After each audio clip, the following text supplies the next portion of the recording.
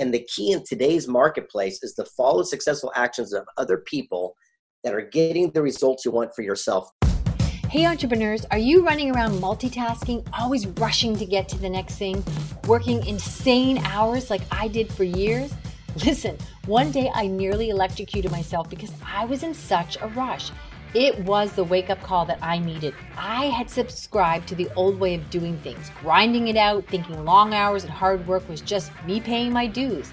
I was wrong, and it was costing me. I finally realized it was the things I implemented right now that gave me the biggest results in my business.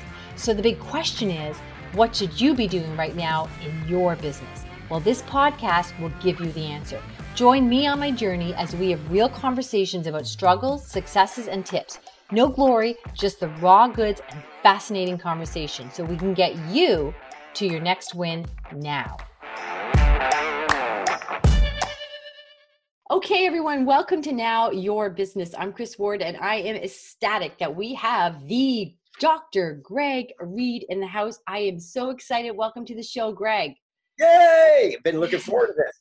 Good. Now, let me just read your bio, Greg, but these are just some of the highlights because you have a massive and impressive career. So Dr. Greg Reid, who received his honorary PhD in literature, is considered one of the top 5 keynote speakers by Forbes and Entrepreneur.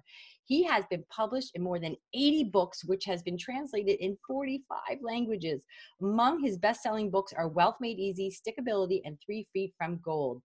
He can be found having a great time brewing up inspiration, occasionally breaking into song and dance, and being of contribution to those around him. Now, I cannot believe we got you on this show, Greg. You are a force, a presence. You light up a room when you're on stage. I don't know how we're going to contain you on this podcast, but you are just something else. Now, I know people kind of describe you as an inspirational, motivational speaker, but to me, there's so much more content. Like, it's not just like you feel good. It's heavy. It's rich with content. And I don't want to complain, but anytime I've seen you on stage, I blink and I think, where's he going? Why is he leaving? And then I look, 45 minutes have left. So welcome to the show, Greg. Let's see how we do. So this is Now Your Business. And what I want to do in this short little interview we have here for Launch Week is give us some of your pearls of wisdom. I've gotten so many from you. Tell me, for somebody to do today, what they could do for their business now. What would be your tip? It is a pleasure to see you again. It's been a while. As soon as I saw your face, it lightened mine as well. It's so cool to see you again. Hi. So it's really cool. So back in the day, I learned one of the greatest life lessons from the gentleman who created string theory. If you ever watched The Big Bang Theory, Sheldon was trying to figure this out. But one gentleman named John Schwartz did. And I asked him a question one day. I said, what do successful people do different than other people? And he said, successful people seek counsel where failures listen to opinion. I said, well, what's the difference? He goes, well, opinion is based on ignorance, lack of knowledge, inexperience, like maybe a family friend who's never done what you're about to venture upon. Counsel is based on wisdom, knowledge, mentorship. People have paved the way. So if you go to a family friend and tell them you're going to write a book, they might talk you out of it because they know you got a D in English. Yeah. Oh, very good. But if you go to Jack Canfield, who wrote Chicken Soup for the Soul, he'll say, hey, before you get started, here's what you need to know, and give you counsel and wisdom to pave your way. And John Schwartz said, if we spend our activity only seeking counsel and ignoring people's opinion, that's the day your life would change. So my one tidbit is be careful of the people that you get your information from. I tell you, I don't think a week goes by that I don't give those words to somebody. And of course, I know you're crediting somebody else, but you brought those words to me. And it really just clarifies any discussion. So somebody, oh yeah, but I want to do this, I want to do that. And then when you throw that out there, it just quiets the noise. Like, it's like, like that's one of the amazing things about you is these are rules to live by that you just keep using and reusing in every situation for your business. I did primarily, but also for life. And it just simplifies the journey. That's amazing. And I got 2 more that have Go right ahead. I've met you. So the second one is lately people have been coming up to me saying, hey, Greg, you should do this and you should do this. And I stopped for a second and says, would I trade my life for that person? Like, would I trade my lives if I could? They're giving me their input. And if I go no, I go, well, then why would I even take that counsel, even though they're attempting to give me some valuable information? And then door number 2 is this. This is a very big one. My latest book called Wealth Made Easy, a gentleman named Mark Anthony Bates taught me a lesson that completely transformed my life. And for people listening, this would be my nugget I would give to everybody.